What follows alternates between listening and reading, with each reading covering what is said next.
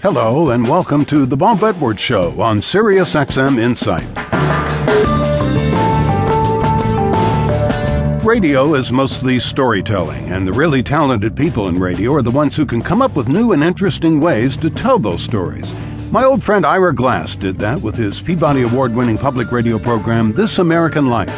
And for a short time, from 2007 through 2009, you could also watch Ira on Showtime. If you think about the most basic fact of what it means to be a broadcaster, is like, you know, you're talking to people and something happens on tape, and you just think to yourself, like, okay, that's it, I got it. That's the moment that totally kills.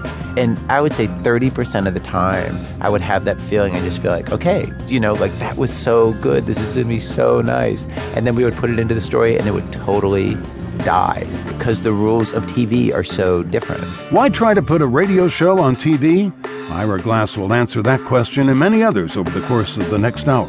He'll also explain which elements of his compelling stories work better on TV and which are still best on the radio.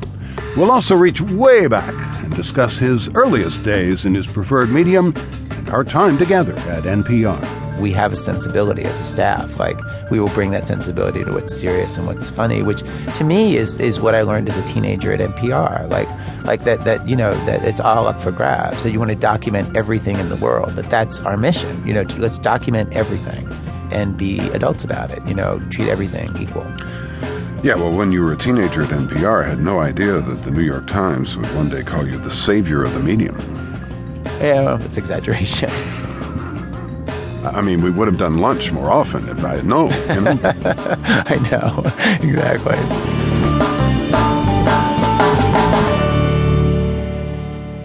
In November of 1995, public radio started sounding a little different.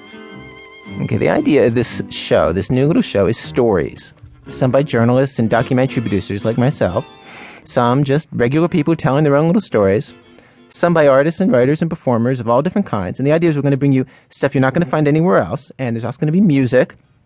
And tonight's show... That first broadcast of This American Life was the start of something big for its creator, Ira Glass. In a 10-year period, This American Life would go from airing on one station in Chicago to nearly 500 stations with over 1 million listeners.